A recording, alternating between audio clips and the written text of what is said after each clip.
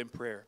Father, we just come before you now. We humbly bow before you, Lord, the great God and King Almighty. Praise to the Lord, the Almighty. There is no one above you, Lord, and we want to give you all of our praise and worship. We want to worship you as you have commanded, Lord, in spirit and in truth today. And so, Lord, let us come before you and give you our praise, and we know in return you will grant your wisdom and open the word of life to us, Lord, and we will learn, and we just thank you for it. In Jesus' name we pray. Amen.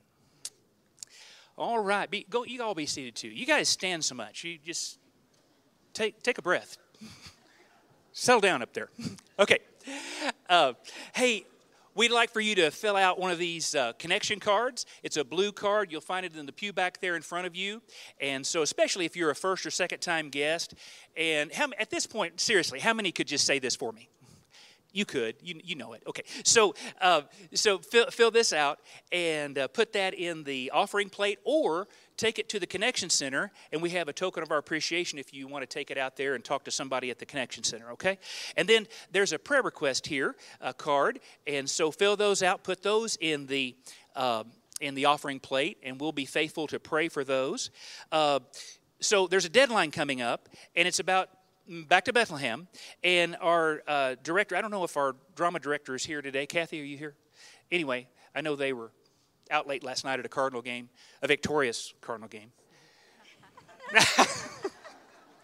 against the Atlanta Braves. Anyway, there's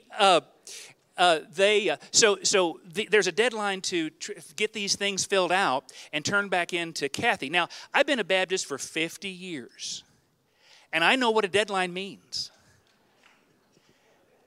It's amusing, isn't it? It means I think there was a deadline. I should call the church office a week after the deadline and ask, was there a deadline? Yes, there was. Oh, do you still have those papers? Yes, we do. Can I still turn them in? Sure you can, because there's really not a deadline. Don't do that. There's a deadline Wednesday, so get out there at the guest information and get your information on Back to Bethlehem and turn that in, please, by Wednesday, okay? All right. Hey, we're going to continue to talk about the love of God, because husbands, that's the bar we've got to try to reach. Amen.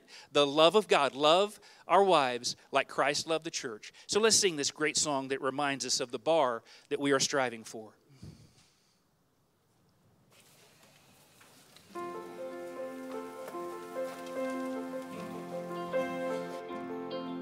How vast the everlasting love of God, how sure and faithful as the morning, this love so great for us could never fail, nor end, for it has no beginning.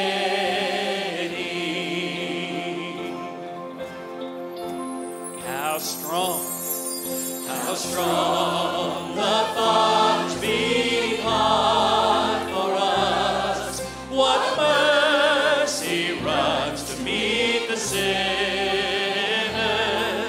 as rivers yearn to reach the lowest place. His grace shall flow to me forever. Oh, the everlasting love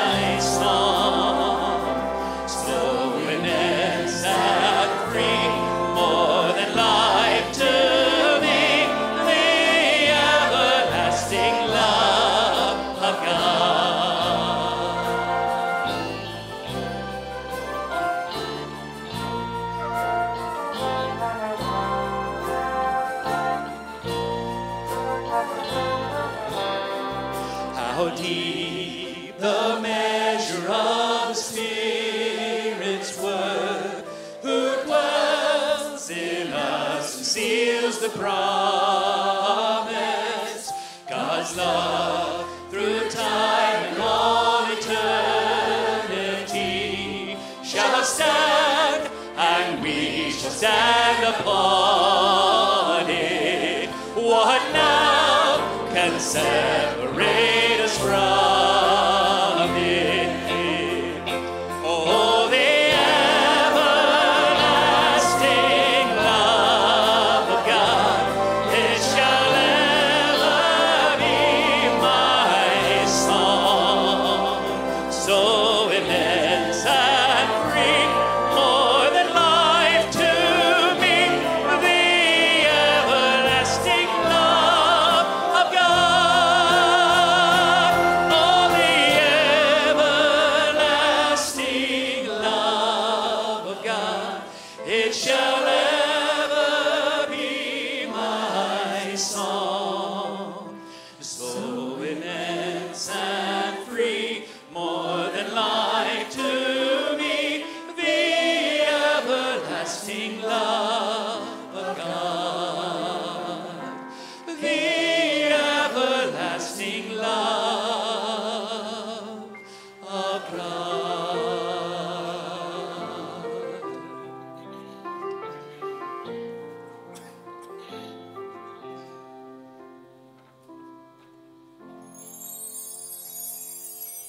Amen. Let's bow for our offering at this time. Lord God, as we receive tithes and offerings today, we're reminded of your great love. We're reminded that we don't give back trying to equal what you've done for us. That's impossible.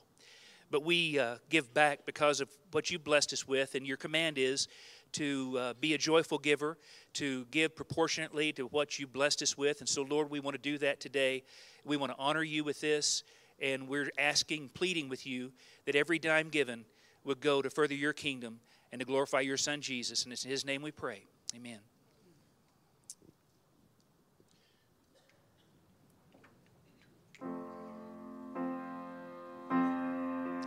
Praise the Lord,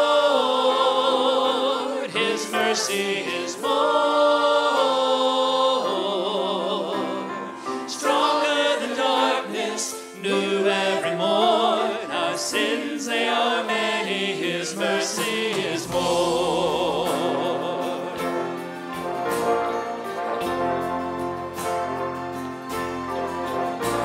What love could remember the wrongs we have done, omniscient, all-knowing, he counts not their sum, thrown into the sea without bottom or shore.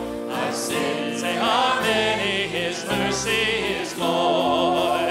Praise the Lord, his mercy is more, stronger than darkness, new every morn. Our sins, they are many, his mercy is more.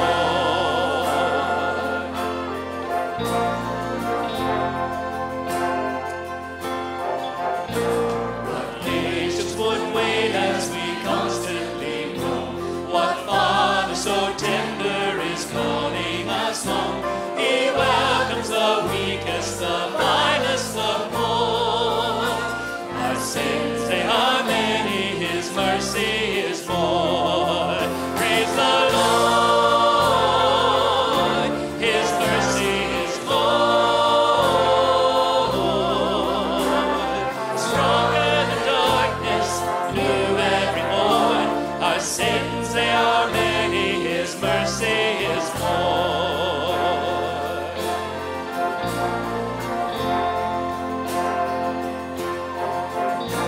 What riches of kindness he lavished on us. His blood was the payment, his life was the cost. We stood neath the debt we could never afford. Our sins, they are many, his mercy is more. Praise it! Praise the Lord, his mercy is more,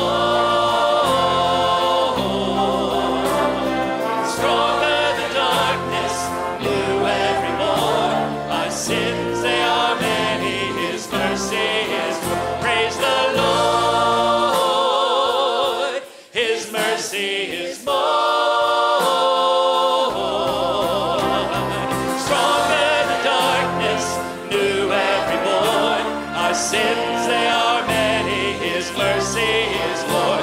Our sins, they are many, His mercy is more.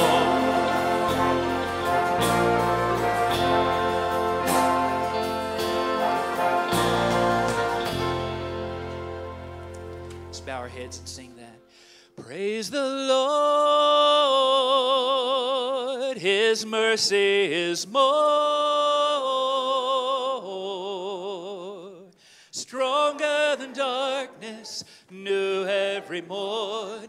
Our sins, they are many, His mercy is more. Amen. Be seated, please.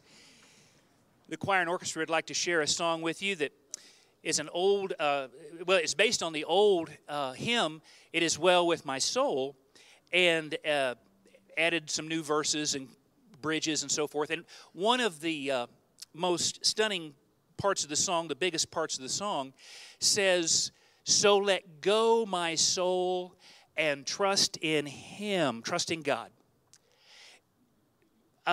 In that, as we're thinking about Ephesians 5, we're thinking about husbands and wives.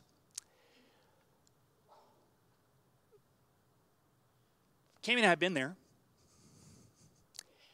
God, can we really trust you? Is she loving me the way she should? Is she respecting me the way she should? If she's not respecting me the way she should, is she deserving of my love? If he's not loving me the way he should, is he deserving of my respect?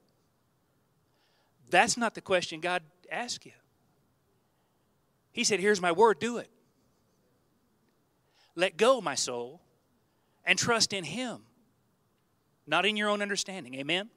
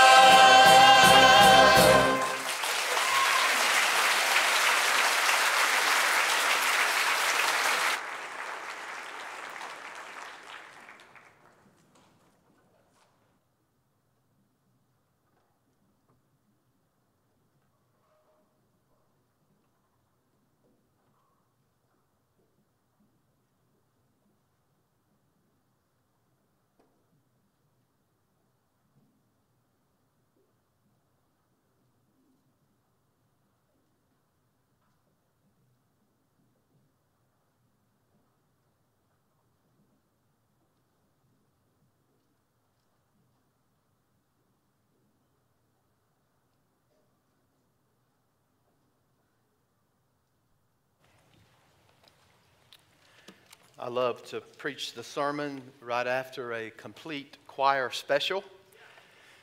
And I like that because I feel like I'm just adding praise to what has already been given to our God.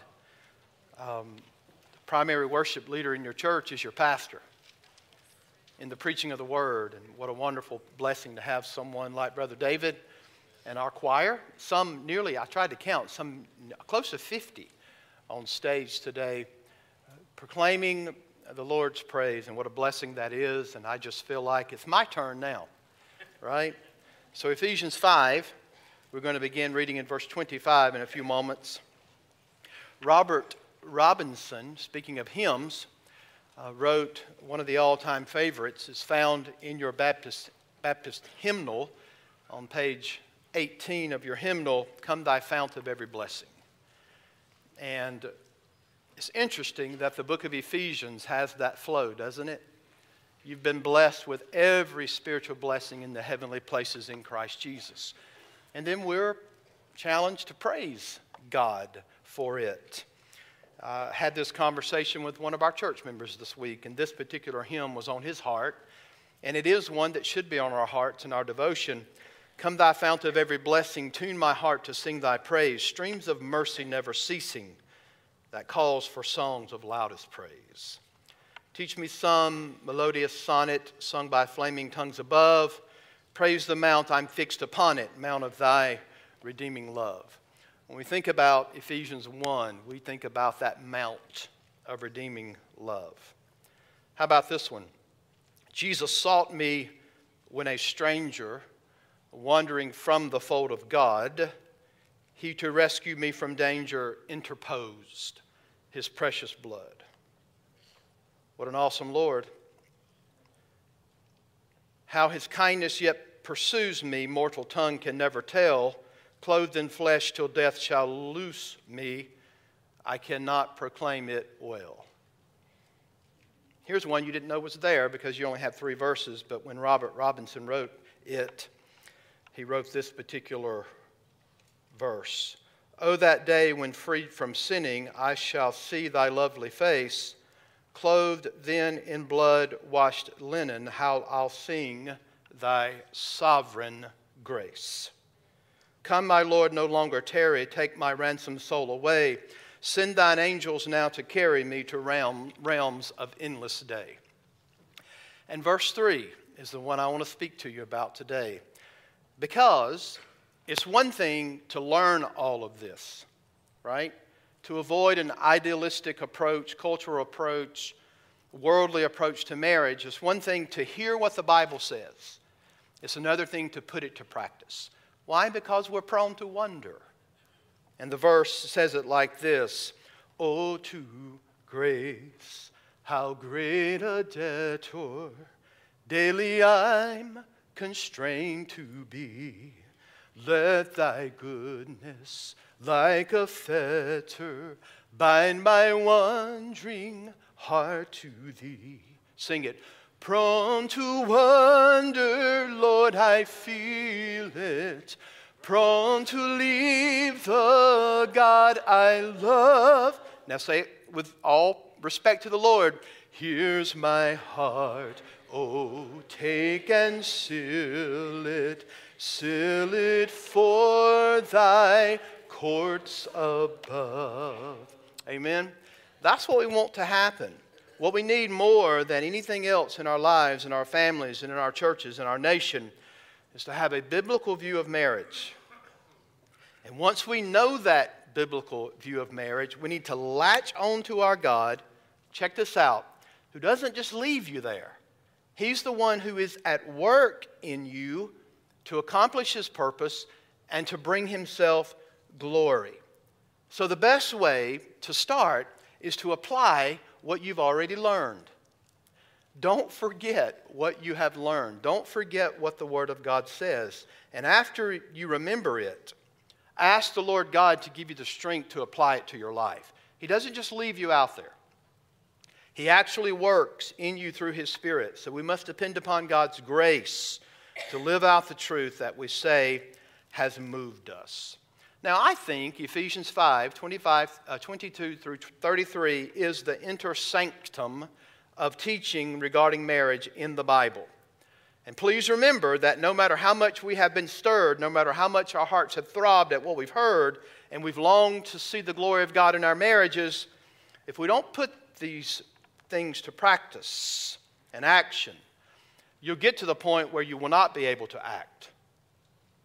You just become past feeling, and you never apply the truth of the Word of God. It's one thing to read it and hear it. It's another thing to be a doer of the Word. And God is asking us to be doers. So if you have an unbiblical, idealistic view of marriage, go ahead and toss it out. Amen? And then say, Father, teach me what it is to be a Christian husband or a Christian wife according to the Bible. And then pray to the Lord our God, our Father, who will give us the grace and the ability to act upon what He has said. Father, help us be doers of the Word and not hearers only, deceiving ourselves. So back to our text. Are you ready? Verse 25, husbands, love your wives as Christ loved the church, gave Himself up for her. We're going to highlight that particular point today along with this one. That He might sanctify her, having cleansed her by the washing of water with the Word. Let's stop right there. So remember, what's the major admonition to husbands? Husbands, love your wives. And then there's 4 things that we've been tracking. You love her unconditionally, sacrificially, and today we're going to talk about purposefully. We love our wives. And then there's this overarching thing that we're following in 2 ways. The love of Christ for His church, and then oddly and strangely, we love our wives according to thinking about our own affection, men, for our own bodies. That's kind of odd. It's kind of strange at that point, but that's what you're going to see when you get down to verse 28. In the same way, husbands should love their wives as their own bodies. Wow. What does that mean? I'm not going to tell you today. We'll talk about it a little later. But remember, those 2 analogies drive the text. And folks, they're motivations. All right?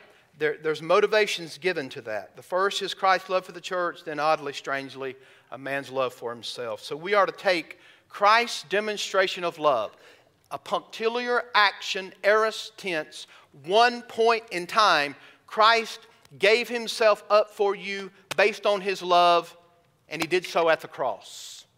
Gave Himself at one particular time, at one point.However, you are called progressively, in the verb tense, to so love your wives in this manner ongoingly, right? As an ongoing practice. So, Christ's demonstration of His love in that one-time act becomes that consistent pattern of us loving our wives day in and day out.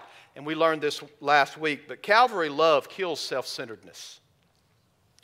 All we have to do is pull a seat up to the cross, right? All we have to do is think about the gospel, think about the cross, and it changes us. So, husbands, love your wives purposefully. Okay. Christ gave Himself up for His church first with an exclusive love. Have you ever stopped to consider, prepositions move the world in the text of Scripture. And here it says He gave Himself up for her. Pump the brakes and think about this. Yes, He's talking about this phenomenal, mysterious relationship between Christ and His church. But at the same time, He's giving men instruction on how to love their wives. And when it says He gave Himself up for her, that is unique and peculiar and particular and exclusive. It is an exclusive kind of love. The Bible says He came to give up His life for His bride and for His sheep. Our great high priest comes just like the Old Testament high priest of old, and He intercedes and He makes atonement on behalf of His people. He went in with the 12 tribes on His breastplate.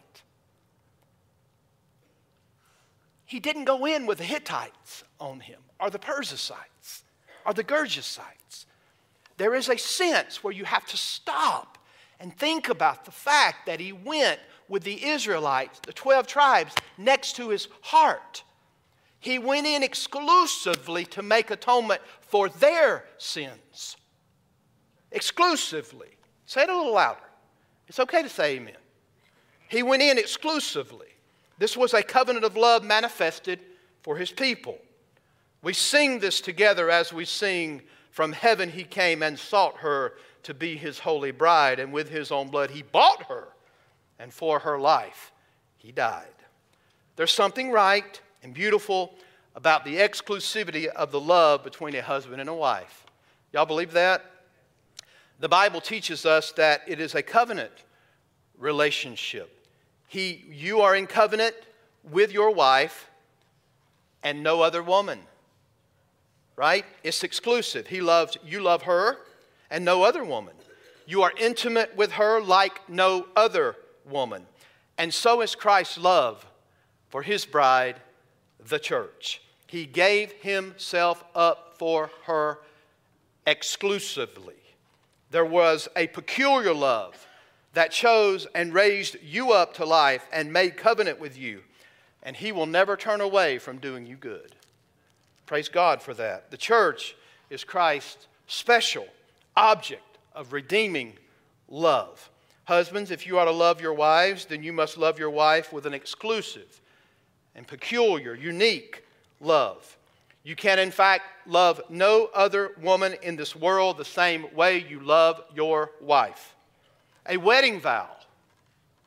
A vow at a wedding altar is words that constitute an oath before God. Now, have we forgotten this in our society? Sure we have. And when you do this, obviously they're first given to God and then to one another. I jokingly say to the bride and groom often, don't say your vows to me, right? Because when I start giving them, it's easy just to quote them after me and not look at one another and not think about it. But when you're making your vows, you're doing so first to God and then to one another, but you're also doing it before witnesses. And something is said to this effect: do you promise your faithfulness to your wife and to the Lord in body and soul, and forsaking all others until death parts you or the Lord returns? We say something like that. Why? The two of you are in marriage commitment, covenant to each other, and no one else. It's exclusive, and it belongs to you alone. The kind of love that Christ calls you to regarding your wife is one where your eyes are fixed exclusively upon your bride. I want to remind you, gentlemen, strongest way I know how, we live in a sexually charged culture. Those images are everywhere. Those insinuations are absolutely everywhere you turn. The Christian man, in emulating the love of the Savior for his church, will join Job in Job 31 and say, I have made a covenant with my eyes that I will not look upon a woman to lust after her. One amen from men. Amen. That's what the Bible says. Therefore, Jesus made this point on the Sermon on the Mount, of which our ladies are studying a part of that in the Beatitudes right now. He said, if you look upon a woman and lust after her in your heart, you have committed adultery. What does that mean? It means that the heart is the seedbed for the adulterous bed itself. It begins in the heart, which leads to the adulterous bed. Husbands, you have to have an exclusive eye for your wife and no one else. Amen? In Ezekiel chapter 24, verse 16, the Lord of glory comes to Ezekiel and he says, I'm going to take your wife. She's going to die. We don't know all the ramifications of this, okay? He could have been praying because she was already sick. We don't know. But we know that the Lord God took his wife. And the words there grip me when the Lord says, I'm about to take from you the delight of your eyes. She exclusively should be the delight of our eyes. Husbands are to learn to look at your wife in a way that you don't look at any other woman. As a matter of fact, the Bible also teaches that your body is even exclusively belonging to your spouse. 1 Corinthians chapter 7. So I hope we all realize that marriage is a sacred covenant made to God. It's an exclusive commitment by nature, that God is such an exclusive commitment that God prohibits adultery and states that adultery so violates the sanctity and exclusivity of marriage that what? He gives divorce as a grounds because of marital unfaithfulness. I hope you understand that that's one of the two that God gives for dissolving the marital union. The God who says He hates divorce, Malachi, right, is also the God that says He hates adultery so much that it violates the marriage covenant between the two. And for that reason, that's grounds that that particular union be dissolved.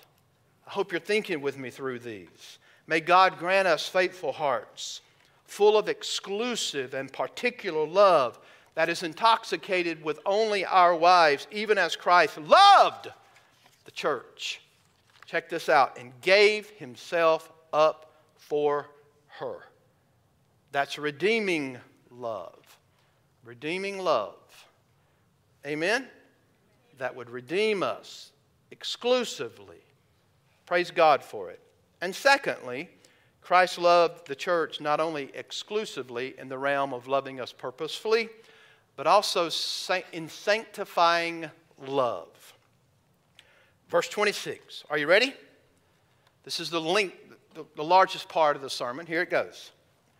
That He, which is a purpose clause, that He might sanctify her, having cleansed her by the washing of water with the word. Now, there's a connector, that He, and it is, in biblical theology, it is discussing a purpose clause, and three are going to flow from that particular Greek word, hina, okay? That He may. So, again, if we began to discuss sanctification theologically, we know full well that there are two distinctive parts of sanctification. They're different. They're not the same. So as we look into this, remember first the concept of sanctification, or being set apart, as it is derived from the Old Testament. This is key. Let me give you some verses to look at without turning. Leviticus 8, 11 through 12. Leviticus 11, 44. Leviticus 16, 16 through 19. So, in consideration of those two aspects, you see the word, that He might sanctify her. Most of the time when the Bible talks about sanctification or holiness, most of the time the emphasis falls on not the progressive, but the definitive role. We might call it positional sanctification, okay? So in your mind, if you've tracked much with this teaching from the Word of God, you got to think about, at a definitive time, I was positionally set apart, but in my life, there is a process of sanctification where we are putting off the instruments of sin and putting on the instruments of righteousness. There's a putting on and a putting off. I hope you understand those distinctions. The definitive is that which happens when the Spirit of God comes into your life at conversion. When Christ redeems your heart, there is a definitive break with sin and the old life. That doesn't mean that you're not going to sin. But positionally, He's done something. He's put off the old man and He's made you new. That's what happened in your life. At that point, there was a new relationship that believers have with sin. And it's not the same relationship you had with sin before you met Jesus. Is this clear? There's a definitive break. Therefore, when you are a true child of God, you can't comfortably live in an ongoing state of sin. Amen? Do I need to say that one more time? When you are a child of God, you can't comfortably live in an ongoing state of sin. You have been taken out of the miry clay. You've been taken out of the pig pen of sin. You've been washed, you've been cleansed, and you've been given a new nature, and you're no longer what you were. If any man be in Christ, he is a new creation. And when you go to the pig pen and you're in sin, There's something that says, I got to get out of here because I'm not part of this country anymore. This feels very strange to me. I feel like I'm in a foreign place. I'm in foreign territory. I need to get back to my Father's house. We sense this. This is the result, my friends, of definitive sanctification. This is the result of God working in you at one point in time with an action to redeem your heart, upon which you responded with faith and repentance unto God. And thus you were changed. Changed definitively. God comes to us in the power of His Son. He breaks the dominion of the power of sin. And then He puts us under the dominion of Jesus Christ, His Son. And praise God, we're new people. We are new people. A gospel that doesn't teach this kind of liberation from sin is no good news at all. And that's why we preach that only Jesus can save sinners. Only He can give you this definitive break. Folks, there's a lesson here. There's a different sermon. I get it. Because we wonder sometimes how people can do what they do and never think about what they're doing and never repent of it. Perhaps it's the fact that you've never been made definitively righteous by God. You haven't been set apart for Him exclusively. So the emphasis in this text, now that I've said all that, falls upon that definitive part. The Greek grammar makes it unequivocally clear that this is talking about a cleansing or a washing of the Word, which I would connect to the gospel, which falls upon that definitive aspect of sanctification. It is much like, let me show you a clear reference, it is much like 1 Corinthians 6, verse 11. It comes after Romans in my Bible, but I'm going the wrong way. 1 Corinthians 6, 11. Listen to this. And such were some of you, but you were washed. You were sanctified. You were justified in the name of the Lord Jesus Christ and by the Spirit of God. You see, that's a definitive break. It's what the Lord our God does. Now notice, it is that He might sanctify her. How? How? By the washing of the water with the Word. And we have to stop and ask, where does this particular analogy come from? Is there anything else here with this particular text? If you've studied Ephesians, you know full well that there's something to do with the ceremonial bathing of a woman. Did y'all know that? Go like this if you did. Okay, if you do. All right, Ezekiel 16, make your way there. Slap that lug beside of you, wake him up because he needs to hear this. Let's start in verse 8. In Jewish tradition, perhaps going back to Ezekiel, in this particular passage, I think Paul is reaching back to what's called prenuptial bathing. In other words, for the bride to be prepared with the covenant before her Lord, there is an analogy of the bride being prepared before a husband and how he treats his bride. Listen to verse 8. When I passed by you again and I saw you, behold, you were at the age for love, and I spread the corner of my garment over you and covered your nakedness. I made my vow to you and entered into a covenant with you, declares the Lord, and you became mine. Then I bathed you with water, and I washed off your blood from you and anointed you with oil. Most scholars believe that Paul is beckoning back to Ezekiel 16, 8 through 9 with a washing, which becomes a ceremonial washing. It's kind of gory in its description, but God passes by and He sees her blood, most scholars believe umbilical cord, still attached to her own filth, and He picks her up and He washes her and He cleanses her and He makes her His own. And this is nothing less than the picture of what Jesus Christ does for you when He saves your soul. Nothing less. He comes to us, He makes us holy by saving us from the wrath of God, and then cleanses us from our sin, separating us from the old life and unto God. There's a separation from and a separation to God. So, Paul says this washing is through the water of the Word. The washing through the water of the Word. Do you know that in John 15, Jesus actually says this in speaking to his disciples? Note the context. After Judas had already departed, here's what Jesus said to them. He says, already you are clean because of the word that I have spoken to you. Folks, do y'all realize the authority of the spoken word of God? As a matter of fact, it's best that you understand theologically so much about the spoken word of God if you're going to be an accurate interpreter of the Bible. God speaks, and he is not silent. This is not a picture book. It's a word book. Now, does it give you pictures? You better believe it. But it's a word book. And here, Jesus reminds us of the power of the gospel and the word of God to change sinners' lives. Later on in the Lord's high priestly prayer in John 17, here's what Jesus prays. Sanctify them in the truth. Your word is truth. This is what Jesus does for the church. He loves her with a sanctifying love. Tuck this away into the corner of your heart and mind because it helps us remember Jesus' commitment to his own people. Think about this statement. Jesus loved us just as we were. Right? But he loved us too much to leave us as we were. Therefore, that loving us too much to leave us where we were is what we are calling the sanctifying love by which he changes us through the word.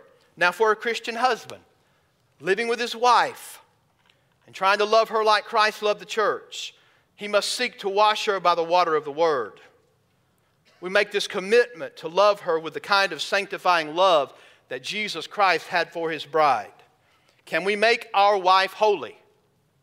I've been trying to do this with Natalie since the day we got married 31 years ago. Just pronounce her through mediation. Holy! Can we do that? We don't have the power to sanctify our wives immediately, positionally, definitively. Some of you are smiling at this one, right? But can we immediately sanctify our wives? Yes, we can. Kent Hughes poses this question to us in his commentary on Ephesians. Is my wife more like Jesus because of me? I think we should ask ourselves the question, or is she like Christ in spite of me? What a good question. Has she shrunk from his likeness because of me? Do I hold her back from her sanctification? Those are good questions. How can we be used in our wives' sanctification? How can we fulfill our roles as spiritual leaders in our homes? Our Lord, who is ascended to the right hand of the Father, does not let the church simply go her way. Even though he has brought her in, cleansed her, set her apart, he doesn't just let us go our own way. There's something that he's doing in us. Now, if we are to lead with Christ as our head, what does it look like when a husband is the head of his family? What does it look like? In other words, head doesn't mean authoritarian, you're on your own. What's the model? The model is the headship of Christ. All right, y'all thinking with me? What do we know about our head? Christ. He was prophet,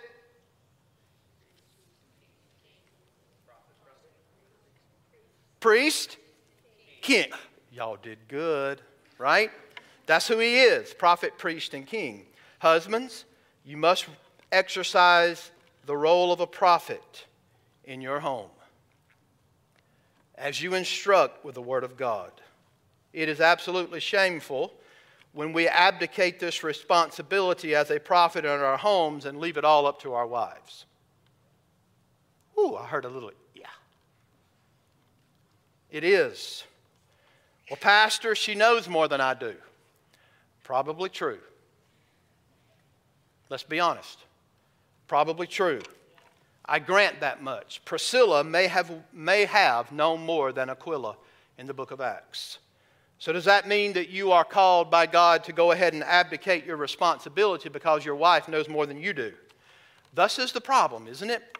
Absolutely not. Why? Because God has said you are the head. God doesn't tell your wife to wash you with the water of the Word. He tells you to wash your wife with the water of the Word. There's a reason for this. Guys, there's no shame in pulling out the Word of God and opening it up. Let's say it's Mark chapter 2, and you peruse through there and you're like, I have no idea what this says. I don't know what it means. And you walk over to your wife before a devotion and you say to her, honey, can you give me some insight? Is there any shame in that? What team are we on? What are we trying to accomplish here? Remember, true sanctification in marriage is for you to help your spouse be more like Jesus, right? There's no shame whatsoever. We're not only called to exercise a sanctifying love like prophets in our homes by teaching the Word of God, but we're also called to be priests. Is anybody tracking with me? And these are applicational points. This is application for the men. Prophet. Second, priest. You're to intercede for your wife. That doesn't mean you only pray. It also means that you're the one who initiates reconciliation and forgiveness in your home. Are y'all awake? Natalie said some of her girls were glazed over like a donut, I think, this morning because they had an all-night party. Right? And they were a little glazed over. You look a little bit that way. But here it is, priest. You must do this in order for your home to be a place of grace. Not a boot camp. A place of grace. Homes. What's our motive? Is it punitive? Are we trying to destroy someone or grow them up in Christ? What's the goal here? Right? We're called to be priests. Do you pray for your wife in a way that begins and ends with your own self-interest? Lord, if you don't fix this woman, I'm telling you what. She squeezes the toothpaste tube from the top, and it drives me up the wall. By the way, that is one of my pet peeves, right? I fix the toothpaste tube every time I have to push that thing back up and get it tight. OCD in that regard, right? Lord, please fix her. She has no idea about that toothpaste tube. No idea whatsoever. Do we pray according to our own self-interests? Well, the intercession that we need to have is a function of forgiveness and reconciliation. We initiate that reconciliation. We initiate that forgiveness. And here's the deal. Even if she sinned against you, you're the priest in the home, you initiate the forgiveness. You initiate the reconciliation. We're often wrong, men. Do I have to tell you that? We are. We're often wrong. If this is true, then we have to show, right, the ability to say, forgive me. I've sinned against you. I want to remind you that there is no biblical precedent to look at forgiveness in the terms of telling someone you feel sorry about something. No, it's more than just sorry. It's forgive me for I have done this, this, and this. No matter what your feelings are, if you've done this, this, and this, you're to seek forgiveness for it. Amen? Okay. If she sins against you, then the priest of the home needs to initiate forgiveness and reconciliation. This is part of what it means to love your wife in a sanctifying way. You love her sanctifyingly. But you're also the king in that house. And some of you guys are like, hot dog! That's what I'm talking about. I'm the king of my home. Again, it's analogous to the kingship of Christ. Do I have to tell you what our king did? He did not consider it robbery to be equal with his father. He didn't grasp that equality. He actually condescended to save us, even though he was totally equal with his father. He was a servant king. He came with humility and kindness and servanthood. So in other words, govern kindly, but protect fiercely. That's what kings do. Amen? They govern kindly, but they protect fiercely. Let's make a commitment, husbands, that we're going to lead in family devotions. Sometimes when I'm delinquent and passive, Natalie will just walk by and put the Bible in my lap. In other words, you're up, dude. You don't have to say anything. I know what my responsibility is. I don't argue.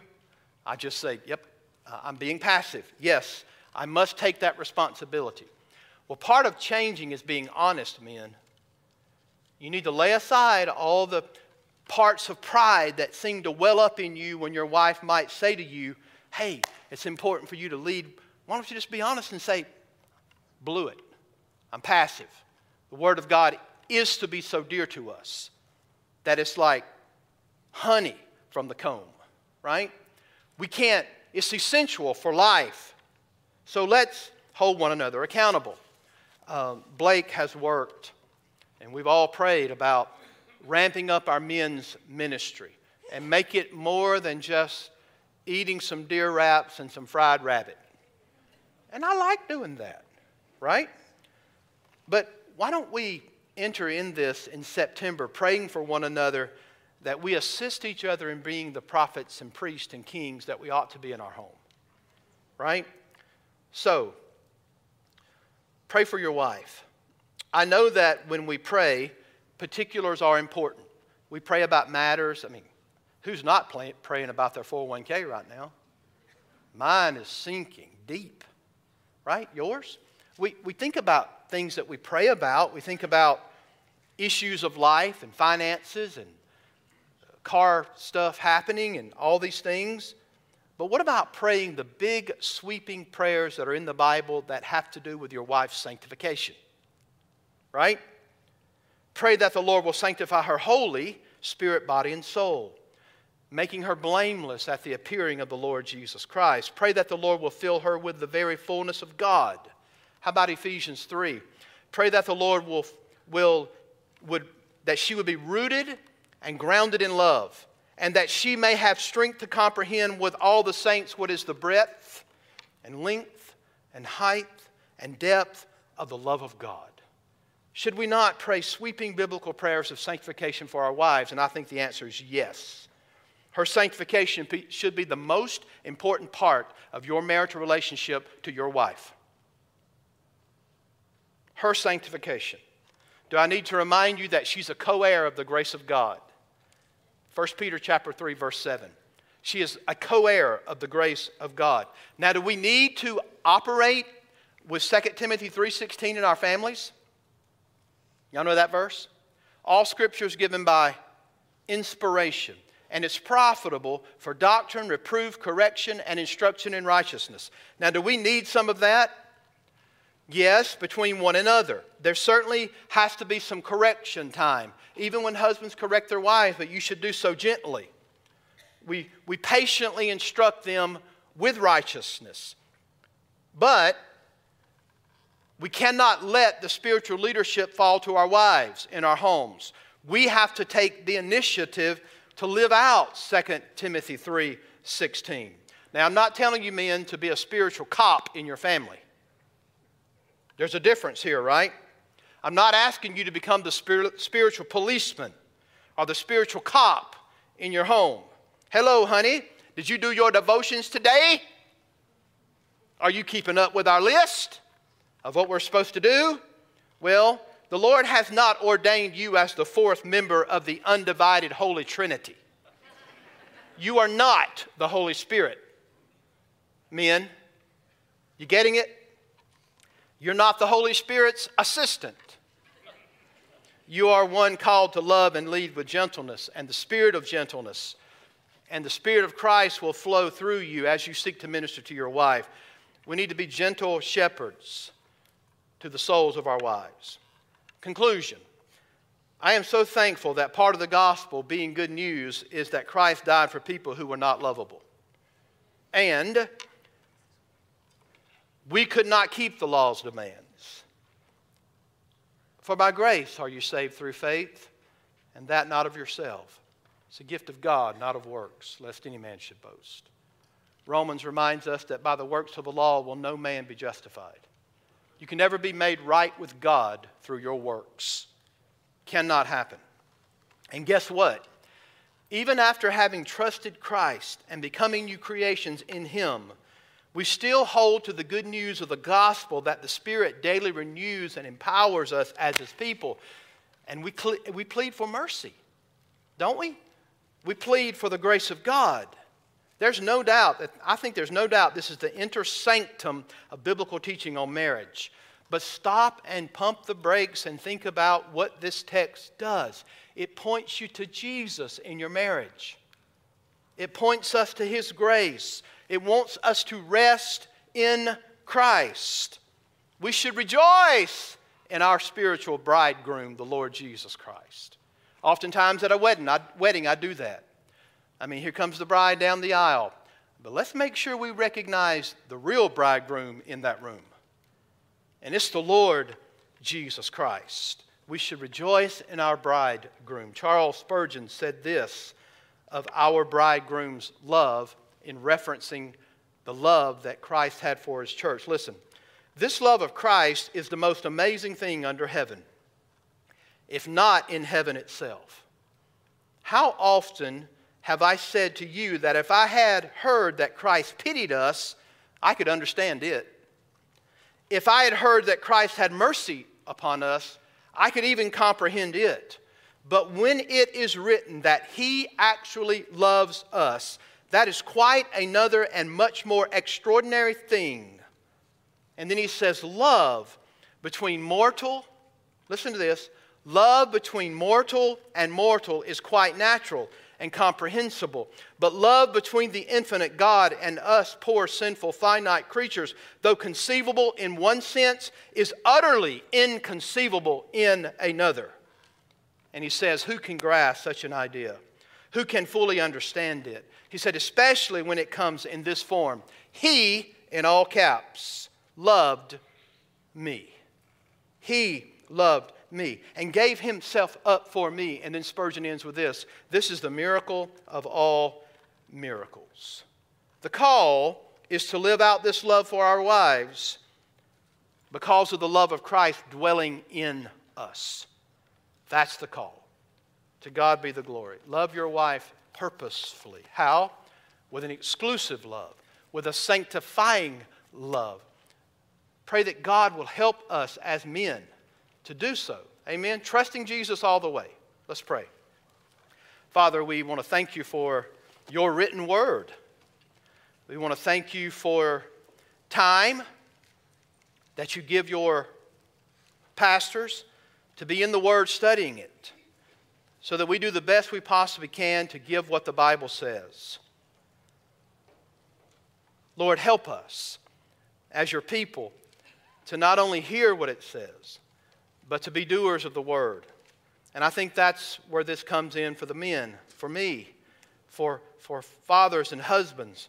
Lord, not only to hear the Word Sunday after Sunday and just forget what it says, but Lord, be doers. Ask You to give us the grace to apply it to life. Lord, to make a concerted effort. Lord, to wash our wives with the water of the Word. Help us, Lord. If there's someone who is lost today, let them hear the call and the invitation.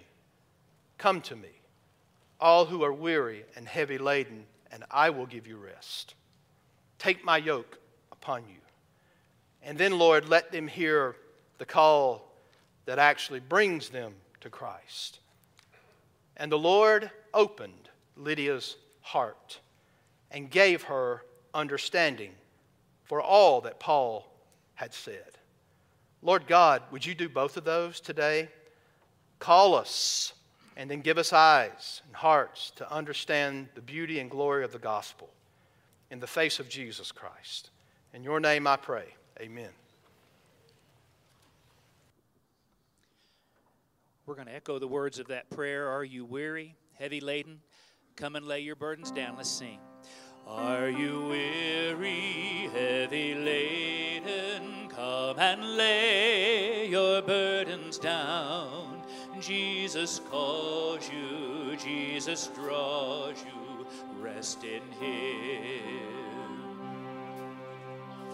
He is gentle, He is lowly, He delights to bring us peace. Tender shepherd, mighty Savior, rest in Him.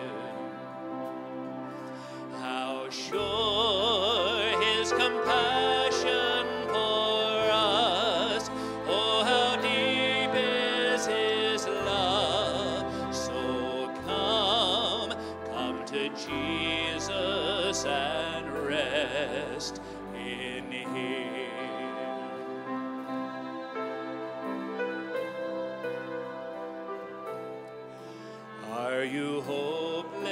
Yes, are you guilty, caught in shame by all your sin? He pursues you to forgive you. Rest in Him. He has paid. He has paid for every failure. Mercy flows to endless streams. Come and follow. Freedom calls you. Rest in Him. Oh, how sure His compassion for us. Oh, how deep is His love. So come to Jesus and rest in Him. What about us holding each other accountable to ask our dads, when's the last time you led your family in family worship? Yep. Think about what would happen in here on Sunday morning if our dads were leading like that. This is not a crush toward you, a slight toward you. I'm a dad too. All of us. We need to start somewhere. And I remember Nat and I were growing up, the kids were growing up, Nat and I were growing up too, right? And we try to do those devotions, and one of them would flick the other one in the ear or stick something in the other ear, or somebody would laugh. But you know, you think, you look back on it, you're like, well, was anything accomplished? And we say, yes, there was. We did the best we could. You keep giving the word, keep singing the hymns, keep picking those things out. Let's make a commitment that we're going to try from our side to do this as husbands. We can do it, amen? With the strength of Christ, we can do that. Amen? Some of you men look scared, right? You're scared. That's okay. The wife's role is to help you be the leader that God called you to be. Let's sing one more verse and we're done. Are you waiting in your sorrows for this broken world to heal? He is coming, soon returning, rest in Him. And we will see Him, we will know Him, what heights of grace revealed from His kindness, every promise fulfilled. Trust in Jesus, He will keep us to the end. We can't stop there. How sure His compassion for us. Oh, how deep is His love. So come to Jesus and rest. How sure His compassion for us. Oh, how deep is His love. So come to Jesus and rest in Him. Amen. Well, praise the Lord. 4 Sundays lately we have not been having Sunday night, and on Labor Day weekend we'll not have Sunday night. But let's come with grateful hearts to our God. I think we have set aside the next Sunday after that, maybe the 15th, as Lord's Supper. It's been a little while. I hope you'll make your commitment to be here for the Lord's Supper. Amen. God bless you. Let's sing, Oh, the Everlasting Love. Oh, the everlasting love of God, it shall